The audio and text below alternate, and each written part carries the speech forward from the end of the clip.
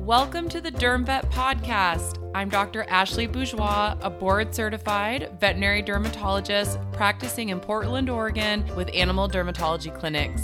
I'm also a mom of two, just trying to find the balance like everyone else. Let's learn to ditch the itch, cytology, everything, and make derm more fun than frustrating. Thanks for being on the podcast today. So when we look at dogs that are middle-aged to older and are starting to break with otitis or pyoderma, it's not my favorite disease to treat, but it is very important, and that are the different endocrinopathies and hormonal disorders.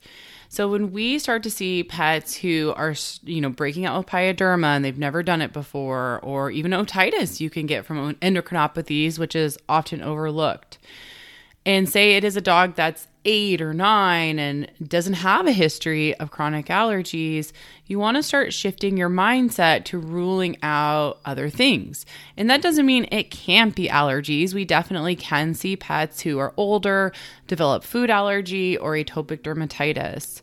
However, something like an endocrinopathy is often overlooked. So hypothyroidism, hyperadrenocorticism, Cushing's disease, these are diseases that also can lead to pets being itchy, and not because the disease itself causes pets to be itchy, but because when we see manifestations of the skin with these endocrinopathies, pets can break out with pretty significant pyoderma, and pyoderma on its own can be very itchy.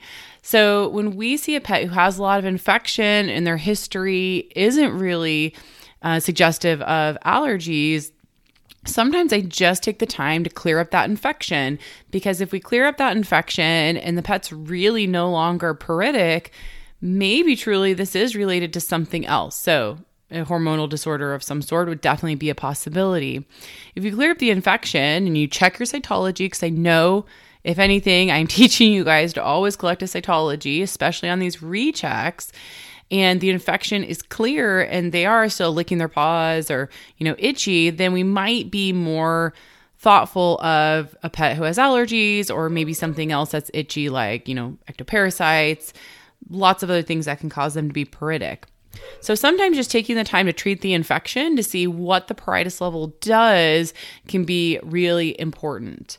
But on any pet who is middle-aged or older and just starting to break out with bad infections, I like to run complete lab work on them. So for me personally, that is usually going to be a CBC, a chemistry, a urinalysis, and then a thyroid panel. And I like to have a thyroid panel that at least has free T4 by ED and TSH. And that's how I feel comfortable diagnosing hypothyroidism versus potentially euthyroid 6 syndrome. And so I'll evaluate that lab work. And then obviously if I see that the thyroid levels are abnormal, TSH is high, maybe the free T4 is low, then we can start treatment. And there are a significant amount of dogs where it's a pretty straightforward disease to treat. So that can be really great. It's fairly inexpensive compared to other medications to supplement them with thyroid, and it can make such a big difference. The things I'm looking for in a hypothyroidism dog, of course, if they're having recurrent infections at an older age, if they have a really dull, poor hair coat. So if their hair coat has started to lose some of its luster, you'll hear of some pets having like a little rat tail. If owners kind of report they've been not as energetic, a little lethargic, punky. If they started gaining weight that wasn't normal for them and nothing's really changed in their diet. But to be honest, sometimes you do not see all these other clinical signs. You just see an older dog who breaks out with pyoderma or otitis. So sometimes just having those recurrent infections are the only way that we see their hypothyroidism clinically. So I get lab work on them because it's always great in any dog, especially when they're older, to collect lab work, once or twice a year just to watch out for things. Now, hyperadrenocorticism is obviously really tricky, and I have plans to have an internist on for us to discuss this disease process because it's difficult. It's not straightforward. There's lots of different tests, and what I always tell owners is when there's a lot of different tests for a disease process, it usually means that no one test is 100%. And that can be really disheartening. So communicating with owners about the frustration of diagnosing hyperadrenocorticism is something I definitely like to communicate with them. But you certainly can have cases that because they're producing, too much cortisol, it's just like having a pet on too much steroids. It can cause them to be susceptible to infections. So we can see pyoderma, we can see otitis. Sometimes you'll see epidermal atrophy. I definitely tend to see this more in their abdominal region because the skin is thinner there. So if you notice some striations to the abdominal skin, if you're starting to see more blood vessels through the skin because it's thinner, if you're seeing a big pot belly, a swayed back, muscle atrophy, these are all signs that can happen with hyperadrenocorticism. Again, I have diagnosed hyperadrenocorticism in a dog that did not have any of those other signs, was not PUPD. I've diagnosed it in pets who do not have their alkaline phosphatase abnormally high, and they've just had pyoderma. I'd say most cases have some other signs, like maybe their ALP's up or they're panting or drinking or urinating a lot. But as a dermatologist, I tend to see a subset that doesn't necessarily show all of those clinical signs.